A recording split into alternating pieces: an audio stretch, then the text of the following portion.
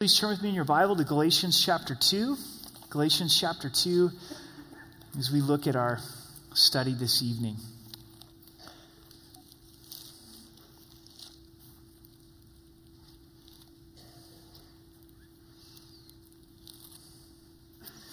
If you're new to the scriptures, maybe you're wondering where the book of Galatians is, you find the Gospels, Matthew, Mark, Luke, John, and then keep going. And you'll probably hit 1st and 2nd Corinthians, and then Galatians is right there. If you get to Philippians or Revelation, you've gone a little bit too far. If the person sitting next to you has found it, you can take their Bible and give them yours. If you have a Bible app, you've cheated, and you found it really quickly, right? So believe that God has a special work that he wants to do in our hearts and lives tonight. And as we hear the word, let's prepare our hearts. Let's open up our lives to the Holy Spirit. Ask that God would speak to us afresh. Father, we thank you that we're yours. As we sing that song, Lord, we're humbled and so thankful that we're your sons, that we're your daughters, that we're loved by you. And tonight we do ask that you would do the work in our hearts that we need. We're all coming from different places. We've all probably had a full day and tired and things on our hearts and our minds, but we're here to meet with you. We're here to draw near to you. And we're thankful for your promise that where 2 or 3 are gathered, that you're in our midst, that you tell us that your Holy Spirit is our helper to lead us and guide us in truth. So we welcome you here, Holy Spirit. We pray that we would understand afresh the crucified life, the grace that you've given us to walk in. Pray that all would be built up, that all would be encouraged. In Jesus' name, amen. Today in the news, there was a story, maybe you caught it, of a mom who was dropping off her kids at school in the Chicago area, in a suburb of Chicago. She had a 1-year-old in the back of the car, and she left the 1-year-old briefly for just a moment in the back of the car to run the other kids into the elementary school to come out and find that her car had been hijacked, that her car had been stolen with her 1-year-old inside of it. And that is not how you want your day to go, right? And so she panics, calls the police, and the police, not too long later, found her car parked where it was still running with the 1-year-old in the back of the car. And can you imagine the shock for the guy that stole this car? I wanted the car, but not a screaming 1-year-old, right? I didn't intend to kidnap anybody today. And so he quickly left the car and left the 1-year-old. And she set aside her 1-year-old without even intending to. You know, just making that quick moment. I'm just going to run into the school, and all of a sudden to find that her 1-year-old was gone. And I think a lot of times that's the way it is with the grace of God.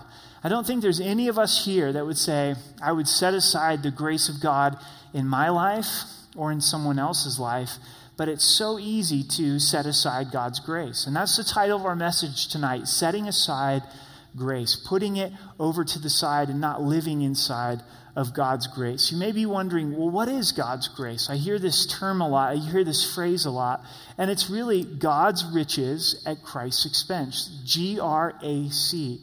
It's an unearned, undeserved, unmerited gift that God gives to us. The church of Galatia, which was a multitude of churches in the region of Asia Minor, Turkey today, was at a very dangerous crossroads of setting aside God's grace.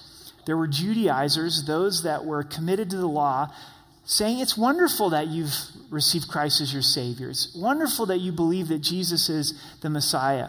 But you're a Gentile, and if you really want to follow God and really know that you're going to be saved, you have to be circumcised. And I know that you like bacon cheeseburgers, and if you really want to know that you're saved, never have a bacon cheeseburger again, because the law in the Old Testament says that that's not kosher.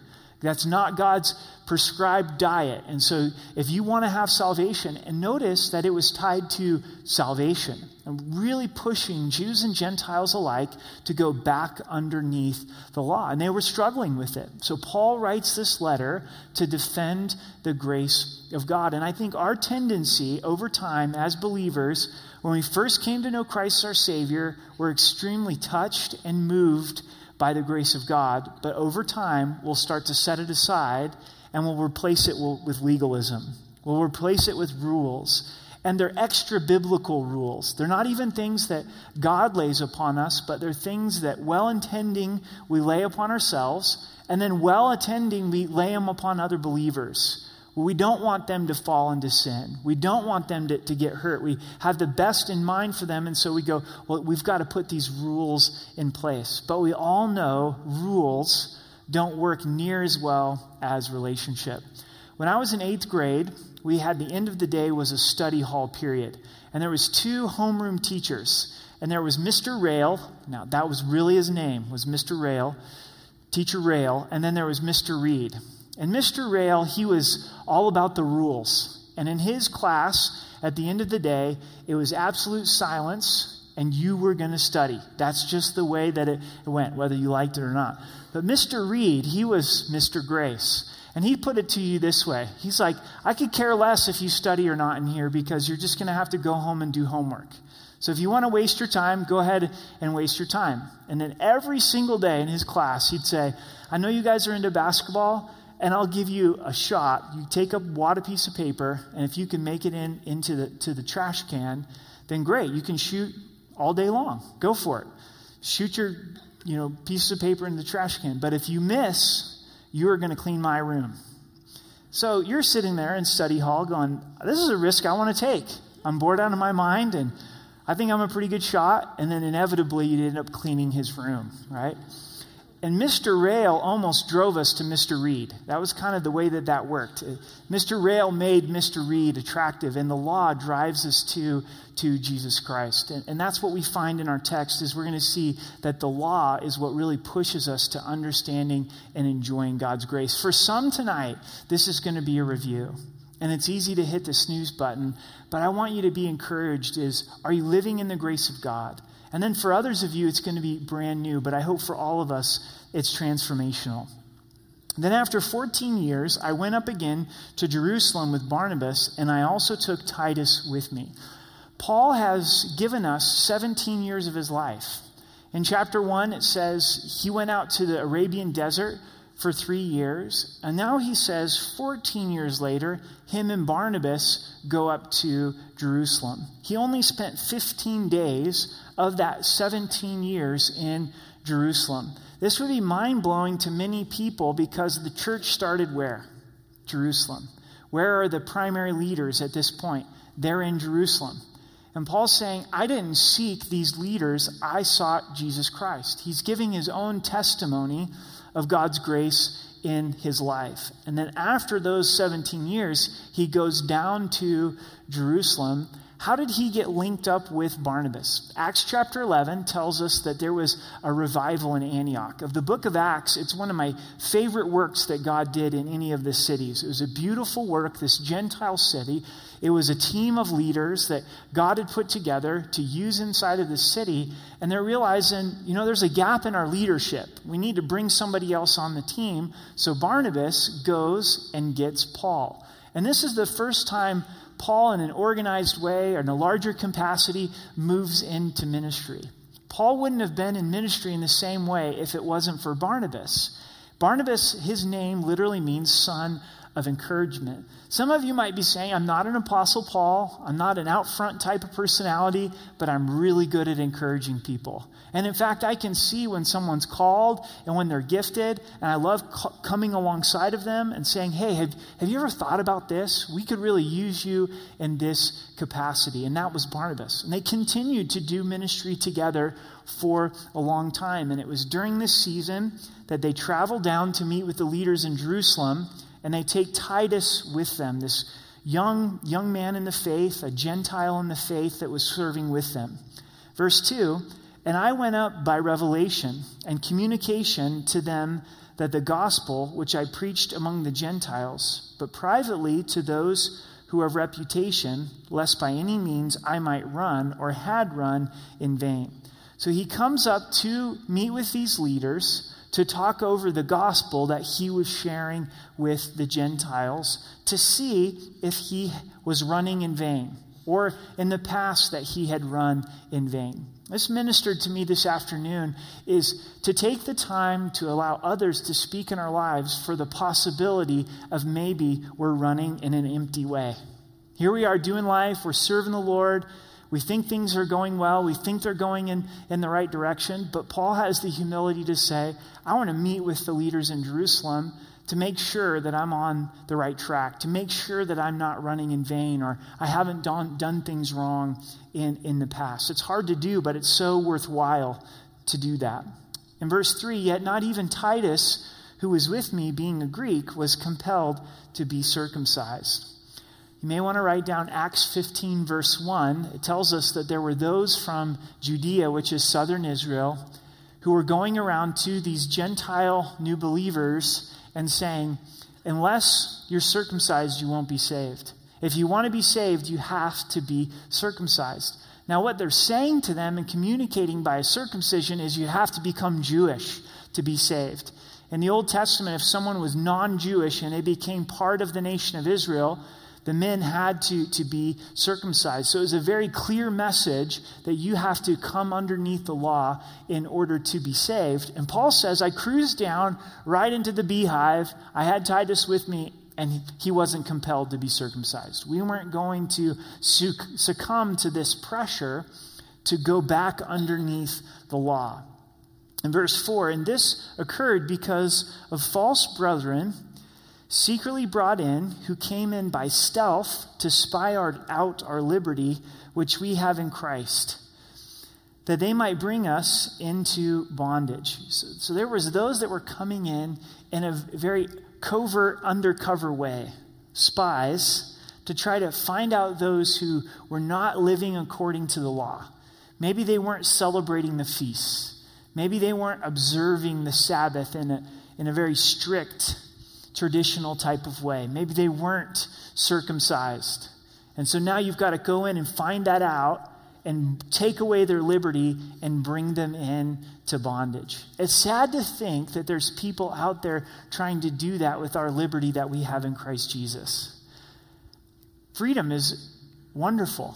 You think about the freedom that we enjoy as a country. It'd be tragic if we lost some of the freedom that we have and the freedom to be able to worship. But even more so, what Christ has done for us so that we could have freedom, so that we don't have to be under the law, that we don't have to be under rules and regulations. And to think that some would want to come in and try to take that away from us and steal the freedom that we have in Christ Jesus. So you should be aware of that. There will be people in your Christian life that will come alongside of you and say, what, you have a Sabbath on Monday instead of Saturday? Well, don't you know that the original Sabbath was from sundown Friday to the sundown on Saturday? And if you really love and follow God, then that's when you have to have your Sabbath day. When the scripture tells us that some esteem every day alike, and there's freedom in Christ to do that. You know, some may come along and say, well, when you really get serious about your faith, you're going to eat kosher. And what's always interesting to me about the law is it's impossible to fill the Levitical law perfectly. The sacrificial system is not even in place. Why? Because Jesus fulfilled it upon the cross. It's so detailed, none of us could fulfill it, and it's really picking and choosing certain laws that are our pet laws, that are our favorite laws, and start to pick on one another to bring people under bondage. But it also hit me in reading verse 4, is I don't want to be the kind of person that goes around stealing people's liberty that they have in Christ and putting them under bondage. Hey, you know what? You really shouldn't have long hair. Or, hey, you really shouldn't be playing cards. Or, hey, you really need to be listening to this kind of music. And, well, you need to, and all of a sudden we're putting all of these trips and these rules and regulations upon people. I don't want to do that. I want to point people to a relationship with Christ. I want to teach holiness because holiness is tied to a relationship with Christ. But they're not rules. It's out of relationship with Him. And out of being in relationship with Him, then this is the way that God has called us to life. And before long, we may be asking people to do things that God hasn't even placed upon them. And usually that we're not even doing ourselves. That's the hypocrisy of it all. Is a lot of times when I'm putting heavy trips on someone else, if I really am honest with myself, I'm not fulfilling those. And that's exactly what the Pharisees were doing in Jesus' day. In verse 5, to whom we didn't yield submission even for an hour, that the truth of the gospel might continue with you. Why do you think Paul didn't put up with this even for an hour? Because it was tied back to salvation.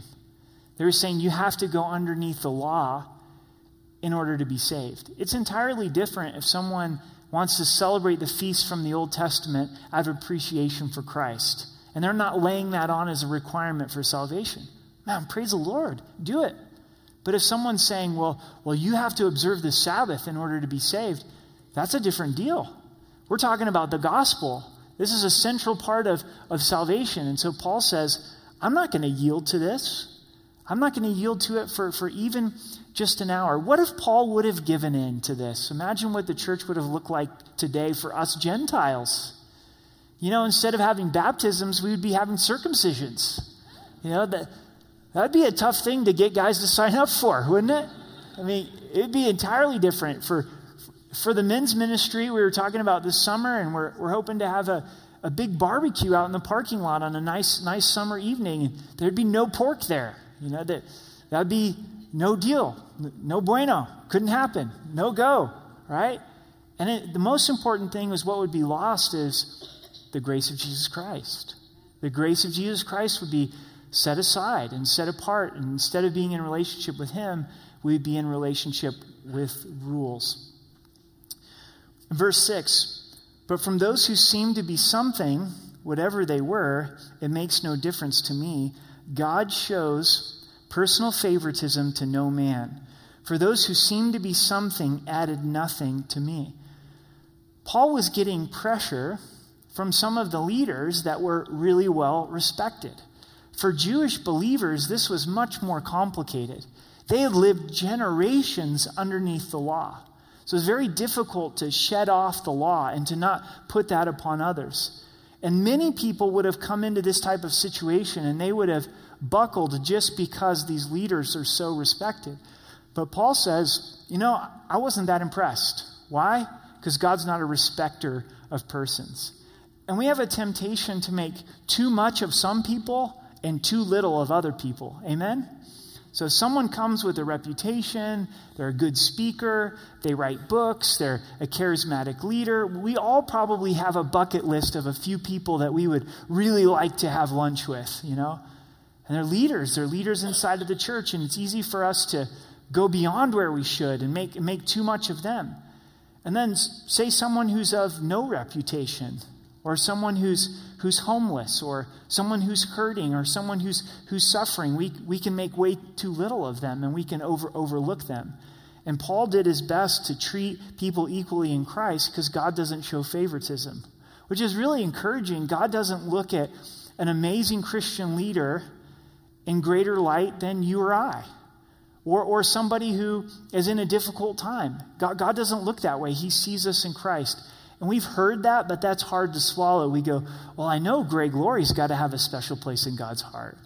I know that Chuck Colson, he passed away and is with the Lord now. He must have had a special place in God's heart. God's got to listen to Billy Graham a little more than he listens to me. I mean, here he is, walked with the Lord so long. They say he's shared the gospel with more than anybody in church history. In all of history, Billy Graham's shared, he's got to have a special spot. And God goes, nope, every believer has a special spot because they're in Christ. And our access to the Father is in Christ. So that's encouraging. It's something for us to think on and dwell on. In verse 7, but on the contrary, when they saw that the gospel for the uncircumcised had been committed to me, as the gospel for the circumcised was to Peter. So Paul's coming and sharing, I've been doing ministry among the Gentiles with the unreached. God has been working. People have been getting saved. Remember that the church was primarily Jewish up until this point. They weren't spreading outside of Jerusalem. There was persecution that happened that spread them out into the Gentile world. And God used Paul to really take the gospel out beyond Israel. And he comes back and he's sharing this. And Peter and the other leaders, they start to get encouraged. And they realize this is the same gospel. This is the same spirit. And we find that it's the same gospel that was committed to Peter. So Peter was focusing on the Jews, and Paul was focusing upon the Gentiles, which is the non-Jewish population. In verse 8, for he who worked effectively in Peter for the apostle to the circumcised also worked effectively in me toward the Gentiles. Two godly men called in two different directions with the same message, same Savior, and God working effectively in them, God working powerfully in them. So how do you know where you're supposed to go? How do I know where I'm supposed to go? Where is God working in you? What is he giving you a heart for? You know, if you don't have a heart for toddlers, don't sign up for children's ministry. It's going to be a torture to you and a torture to them, right? It's just not going to last. But if you do have a heart for toddlers, by all means, God is calling you. Go get a volunteer application tonight, right? Where is God effectively working inside of you? Do you have a heart for your local nursing home? Then God's moving inside of that. Do you have a heart for widows? Then God's moving inside of that. Do you have a heart for orphans? Do you have a heart for the immigrants that are coming into our country and are dispersed throughout the world? If we listen, God's working somewhere inside of us. I'm more of a behind-the-scenes person. I like to help fix things in the name of Jesus. Man, that's where God's working inside of your heart and your life. You go with the burden that he's giving you. We identify calling with burden. This is something I can't shake. This is something that God has put upon my heart. It's very different. There's a lot of variety inside of it.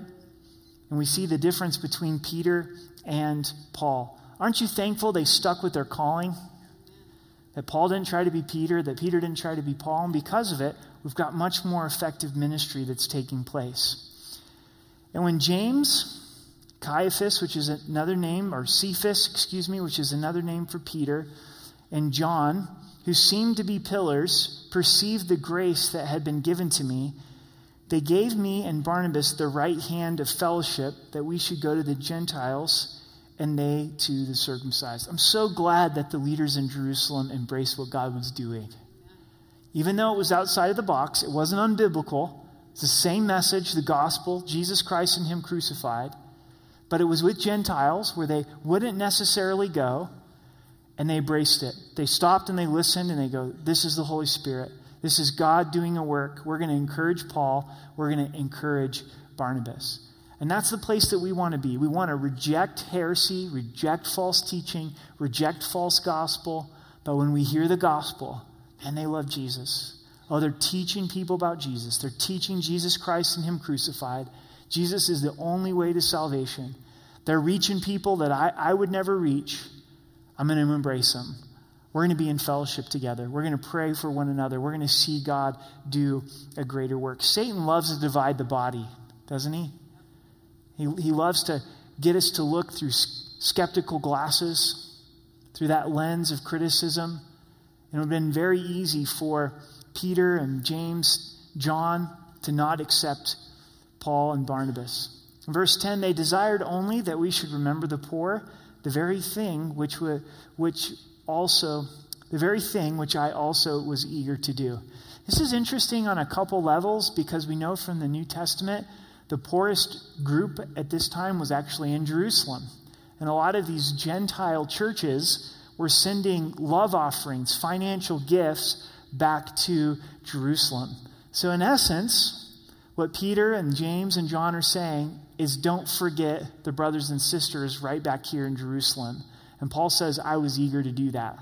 And Paul was a real champion of causing the Gentile church to care for the primarily Jewish church. But this also shows us, as we go out and do gospel work, that it does need to be connected to caring for the poor.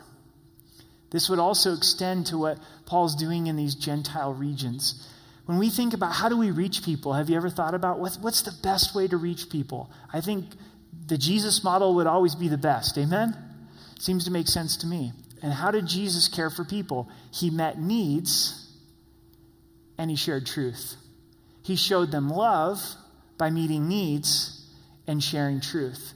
And a lot of times it seems like in outreach, as the church as a whole, we fail in one of two ways. One is we meet a lot of needs, but we never share truth.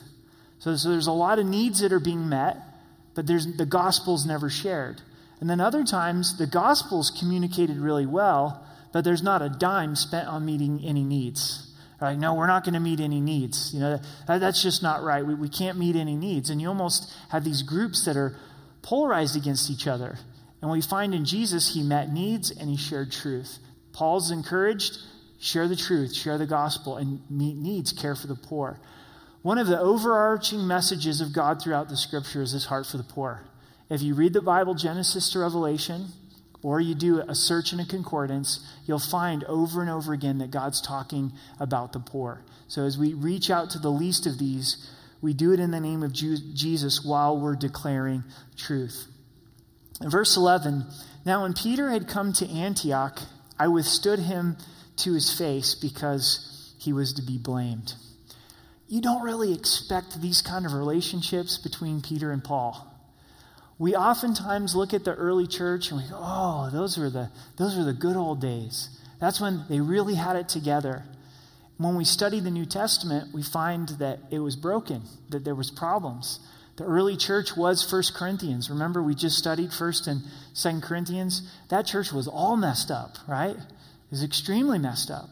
And here we find Peter at a place where he needed to be confronted, and Paul is willing to do it. And it says that he withstood his face because he was to be blamed. And so sometimes the Christian life involves conflict. Paul knew that even though it was difficult to have this conversation, that he couldn't let this go because of the damage that it would do inside of the church. And we have to get to that place where we realize I'm going to risk something to have a tough conversation for the potential for the growth that could take place. If you have someone that confronts you, you have a good friend. The Proverbs tells us faithful are the wounds of a friend. As iron sharpens iron, so a man sharpens the countenance of his friend, to speak the truth in love. And we're in that place where we have to confront. We must do it in humility. We must examine ourselves first to see if there's a log in our own eye, to come in a spirit of gentleness. And Paul's going to do that, and he's going to do it for Peter. So what was it that Peter was doing wrong? In verse 12, for before certain men came from James, he would eat with the Gentiles. So before some come from Jerusalem, Peter was willing to sit down with Gentiles and eat. This seems like a no-brainer for us because we're Gentiles. But for Jews at this time, to eat with someone was a big statement. You were showing unity. You were showing closeness. Remember, for Peter to go to Cornelius' house in the book of Acts, it was a big deal. God had to come and speak to him directly in order for him to even step foot in a Gentile's house. And this is after he's saved. This is after he's spent 3 years with Jesus, the earthly ministry of Jesus Christ. And it was that hard for him to go to Cornelius. So he's taken a huge leap forward. He's sitting down with Gentiles, having some bacon and eggs, going, I've just been missing out this whole entire time. It's probably hard for him to choke it down. He may not have even enjoyed it. But then, when the group of Jews would come, the Jewish believers would come from Jerusalem, this is what he would do. But when they came, he withdrew and separated himself, fearing those who were of the circumcision. So this is how powerful and influential this group of the circumcision was. That you have to be circumcised in order to be saved. You've got to live under the law in order to be saved. And Peter genuinely feared them to the point where it altered his behavior, and he wouldn't eat with the Gentiles at this point. He wouldn't have anything to do with them. And if we're honest with those strong, influential people, they can cause fear in our lives, and we don't want to disappoint them. There's this old fable that goes this way. There's an old man, and he was walking with his donkey with a young boy. And he happened to be in front of the donkey, and the boy was behind the donkey. And they come into the first village, and he's ridiculed for not riding on the donkey. He's like, you're old, you're having a hard time, why don't you ride upon the donkey? He didn't want to upset these people in the first village, so he gets on the donkey, and they go on to the second village. You know what they told him at the second village? They said, you know what, you're really being insensitive to this little boy. You know, you should be letting this little boy ride upon the donkey. And he started thinking about that. I don't want to disappoint them. So little boy's now on the donkey, and they're going to the third village. Well, the third village goes, this boy's being lazy. He has no respect. He needs to let the old guy walk upon the donkey. So they decide that they'll both ride on the donkey together. And they get to the fourth village, and what do they say at the fourth village? It's cruelty to the donkey. It's cruelty to animals. This old man was last seen walking down the road carrying the donkey, right? We get all mixed up. We get all confused when we're in this place where we allow the influential to come and get us to do something that we know is against God's word. And sometimes getting away from God's word is much more subtle than we think. It's a religious peer pressure. They're actually asking us to do something that doesn't line up with the word of God. What does this communicate to the Gentile believers? Well, we're really not a part of this. There's a new identity. It's not Jew and Gentile. It's in Christ. There's no Jew, there's no Gentile. But then all of a sudden, Peter, who is one of the most influential leaders, he won't eat with us. Now, if you're wondering if Peter's the Pope, you should re-examine that position. It's very clear, we can say biblically, he's not the Pope. Because the Pope is infallible, and here Peter is making mistakes, isn't he? He's in a place where he needs correction. In verse 13, and the rest of the Jews also played the hypocrite with him, so that even Barnabas was carried away with the hypocrisy. Good old Barnabas. Well, Peter's doing it. I better do it too. I'm not going to eat with the Gentiles. This is a lesson on leadership. We're all leaders, every single one of us. And there's people that are following us. And if we're going to peer pressure instead of the word of God, we're going to be leading people astray. And Paul sees this, so he speaks up and he addresses it. He wants things to get in the right direction. In verse 14, but when I saw that they were not straightforward about the truth of the gospel, I said to Peter before them all, because this is public, it's being seen before everyone. So Paul confronts Peter in front of everybody. Now this to me gets a little bit hairy, because in man language, it's like, it's on if you're not walking in humility. It's a little bit easier to receive correction when someone goes, hey, can I talk to you one-on-one? But it's another thing for Paul to bring this up to Peter in front of everyone. But it shows us the humility that Peter has to be able to receive it. We know why Paul's done it, because it's taken place in front of everyone. If you, being a Jew, live in the matter of Gentiles and not as the Jews, why do you compel the Gentiles to live as Jews? Ouch. Can we all say ouch? That's an ouch verse right there. He's saying, Peter, you don't even live up to this standard. You're not even living under the law. But now you're trying to compel the Gentiles to live under the law. And this is the problem with legalism. This is the problem when we're laying burdens on people that are extra biblical, beyond what God's word says. If we're honest, we don't do it ourselves. We don't fulfill it ourselves. And so we're laying this burden that we ourselves can't even fulfill.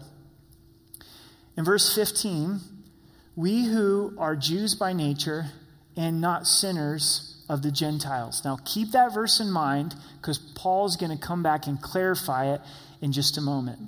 It almost makes it sound like that only Gentiles are sinners, but he's going to get back to verse 15. It says, knowing that a man is not justified by the works of the law, but by faith in Christ Jesus. So the word justification, it means to be declared righteous. Declared righteous. It's to have our debt be paid in full. So Paul says we know we're not justified according to the works. It's not according to the law. It's not circumcision. It's not the feasts. It's not religiously fulfilling the Sabbath day. It's not your devotional life. It's not your tithing. There's no works that we can do that would justify us, but by faith in Jesus Christ and trusting in his finished work. Even we have believed in Christ Jesus, that we might be justified by faith in Christ and not by the works of the law, nor by the works of the law, no flesh shall be justified. Why does Paul bring this up at this point? Because he's saying your actions don't line up with the gospel in the way that you treat people. You believe that we're justified apart from the works, but you'll only hang out with people that are doing things according to the works of the law. And he's saying that doesn't line up with the gospel. If we're declared righteous by faith, then these Gentiles are declared righteous by faith, and you should eat with them no matter if the circumcision show up or not. And that's pretty convicting when we stop and think about it. How deep has the gospel penetrated my heart and my life to my interactions with people? Church, this is a good reminder. Let this sink in. You're not justified by the law. You're not justified by your works. You're not declared righteous based on whether you had a good week or a bad week. I think most of us tonight, you probably know that, but we need to be reminded of it, don't we? I did my devotions today, so I'm declared righteous by God. No, you're not. You're not declared righteous based on whether you did your devotional life. I finally made it to a Wednesday night. God, I'm doing good. I must have a little more of your favor tonight. No, you have just as much of God's favor if you don't come to Wednesday night and you stay home and you kick back. Now, is devotions good? Absolutely. Is Wednesday night Bible study good? I hope so. But it's not what justifies us. And that's not what declares us righteous. And before long, we start to enter back into a boss-employee relationship with God. Well, I put in my time. I did my hours with you, God, so now give me some cookies. Give me my paycheck. God's saying, no, this is a relationship that's founded, that's based on, that continues in the grace of God. We're justified apart from our works, apart from the law. We're justified by faith in Christ. In verse 17, but if we, while we seek to be justified by Christ, we ourselves are also found sinners. So Paul clarifies and says it's not just the Gentiles who are sinners, the Jews are sinners as well. And the fact that we're justified by grace is proof that we're sinners. If we need grace, then we're sinners. So we're all found sinners. Is Christ therefore a minister of sin? Certainly not. So us being justified by grace apart from the law, does that mean that God is promoting sin? Absolutely not. And that's the tendency once people start to hear the grace of God being taught. And that's what the resistance to God's grace is. Well, if we teach people that they're saved by faith, then they're just going to continue to live in sin. It's going to create this very sinful atmosphere. And I think that's the opposite of grace. When we understand that Christ has paid for our sins, it causes us to want to live in holiness and responding to the grace of God. Going back to those two homeroom teachers, Mr. Rail or Mr. Reed. I do a lot more for Mr. Reed than I do for Mr. Rail. Now, remember, I was in 8th grade, right? I was a pretty immature, squirrely kid. But grace and relationship, it wins your heart in a way that the law never could. Now, before we go on into these last few verses, which I believe are very powerful, what would be the Gentiles in our context, inside of our culture of Rocky Mountain Calvary? Like, what? We have a culture inside of Rocky Mountain Calvary? Absolutely, Well, what is it? You're looking at it, right? Do some worship songs. Somewhere in the service we have a greeting. Open your Bibles. We study the Bible. Those type of things. We have a culture here. And there's certain people that wouldn't normally be in our circle.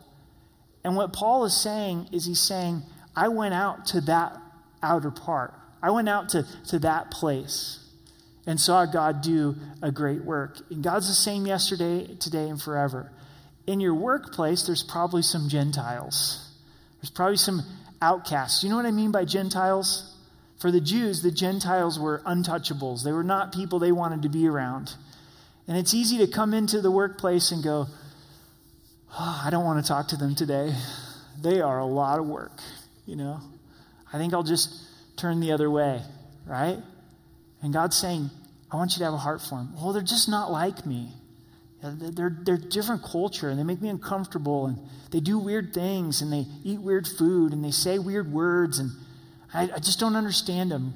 God's saying, well, I love them, and I died for them. And so it's important for us to stop and think about who are some people that may be Gentiles in my worldview? How do I treat them? And do I have a heart for them to know Christ as well?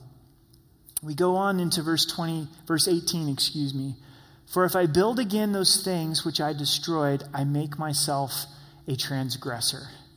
So Paul had worked hard to destroy this idea that you can be saved through the law.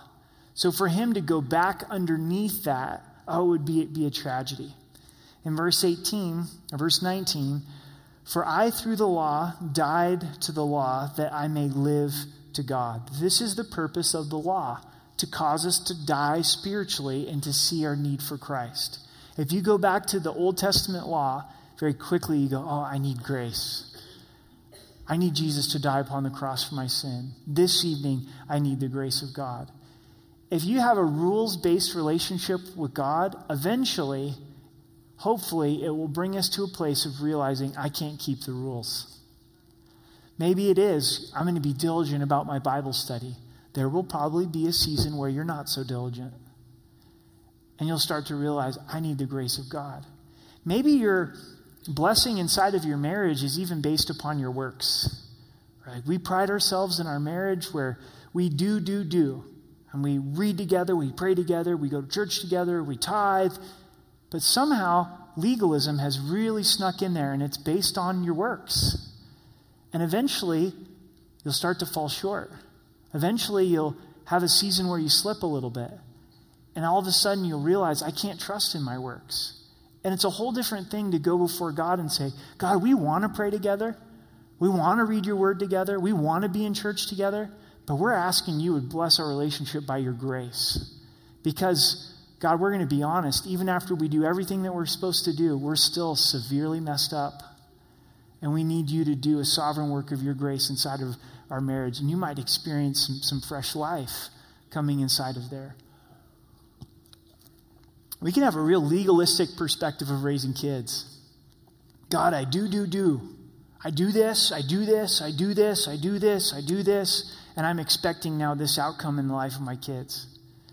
And then at some point, that's going to cause death, if that's what we're relying upon. Because we're going to realize, I didn't do all the do I was supposed to do. And I'm in trouble. Now, again, I'm not saying it's not wrong to take those steps as a parent. We absolutely should. But we need to be relying upon the grace of God and saying, Lord, I know at the end of the day, after I've done all that I can do, there's sure a lot more things that I've done wrong than I've done right. And would you please work in the lives of my kids by your grace? As a church family, we don't want to approach the Lord and go, is Rocky Mountain Calvary, we're a bunch of doers. And we've done our part. And God, look at us. We're a faithful church. So now would you bless this church by our faithfulness? Like to say that out loud almost sounds like blasphemy, doesn't it? We say, Lord, we love you. We're trying to serve you. But we know we mess things up a whole lot more than help you out. And would you bless this church by your grace? And would you allow us to have a testimony in this community that's a supernatural work of God that even goes beyond this community, but would you do it by your grace? Eventually, the law will bring death in us and hopefully cause us to rely upon the grace of God. And Paul says, I've been crucified with Christ. It's no longer I who live. This is a life verse for me, and I don't say that flippantly. This is a Bible verse for me, a verse I've memorized that God has allowed me to go back to, and it's a good reminder for me. I have been crucified with Christ. It's no longer I who live. What this communicates to me is my life is over. And I need to be reminded of that daily. That my sinful flesh, my sinful desires, past tense, they have been crucified with Christ. My life is done. Jesus put it this way, that whoever seeks to save his life will lose it, but whoever loses his life for Christ's sake will find it. And when I'm struggling with sin and being tempted with sin, in those moments that I cry out to Christ and remember this verse, I don't always do, it brings back that reminder. I've been crucified with Christ. It's no longer I who live. And it's important to live that crucified life, to remember that the power of sin is broken. We have to remind our sinful flesh that our life is over. Because our sinful flesh, until we go home to be with the Lord, is going to wake up every morning and say, Eric, you're in charge. Eric, do what you want. Give in to sin. Oh, yeah, that sounds like a good idea. Nope, you're crucified with Christ. I have been crucified with Christ. It's no longer I who live. I'm surrendering over to Christ, but Christ lives in me. Pause on that for just a second. Christ lives in you. The creator of the universe, the creator of the galaxies. We're starting to learn more about the galaxies. The Milky Way is not the only one. And he spoke it all into existence. He designed the human cell. We look at the magnitude of the galaxies, but also the intense design of one human cell, the foundation of life. Jesus created that. And we think of the power of Christ, but then we think of the approachability of Christ, that he became human flesh. So God in human flesh, he understands our humanity. As he lives inside of us, not only is he all powerful, but he's all compassionate. He's all understanding. He knows what it is to have a bad week. He knows what it is to struggle and be tempted, and he lives inside of us. Creator, incarnate, Savior, died on the cross and rose again. The Alpha, the Omega, Emmanuel, God with us. Colossians 1:27 says, Christ in you is the hope of glory. Christ in you.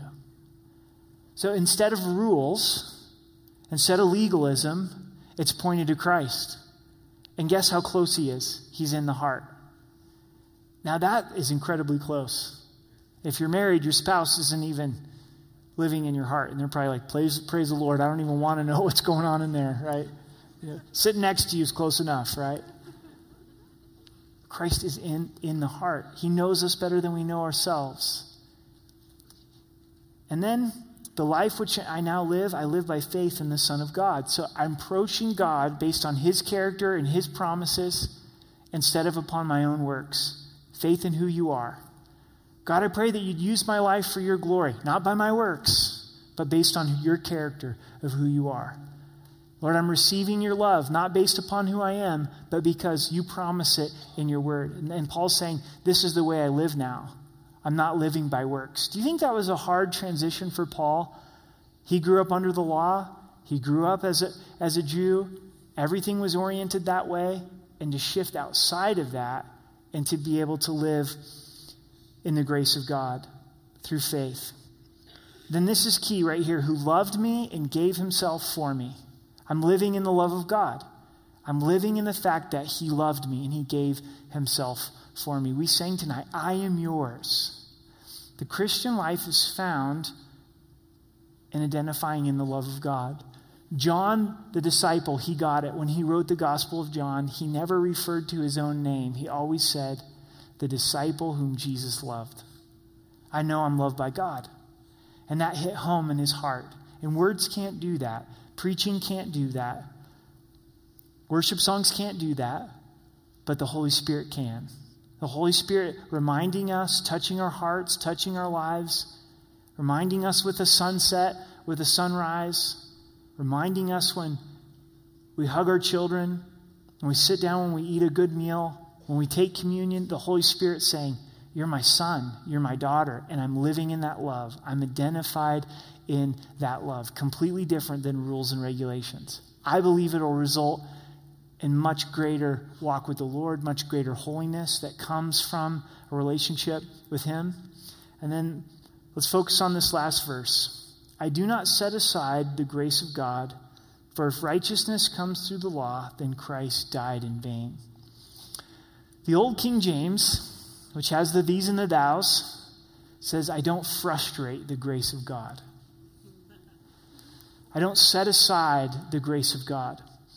Maybe you've got a really close friend, a family member, and they're struggling to pay their bills. They can't pay their rent. They can't pay their mortgage. You go to them and you say, let me help you out this month.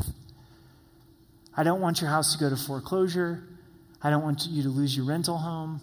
God's blessed us. Please just let me help you out this month. And they say, I'm going to pay my own bills. I can't accept it. It's too hard for me to receive. And they lose their house. It goes to foreclosure. They lose their rental home. Wouldn't that be frustrating? Yeah, I want to give grace here. Maybe it's not earned. Maybe it's not deserved. You don't ask them to pay it back.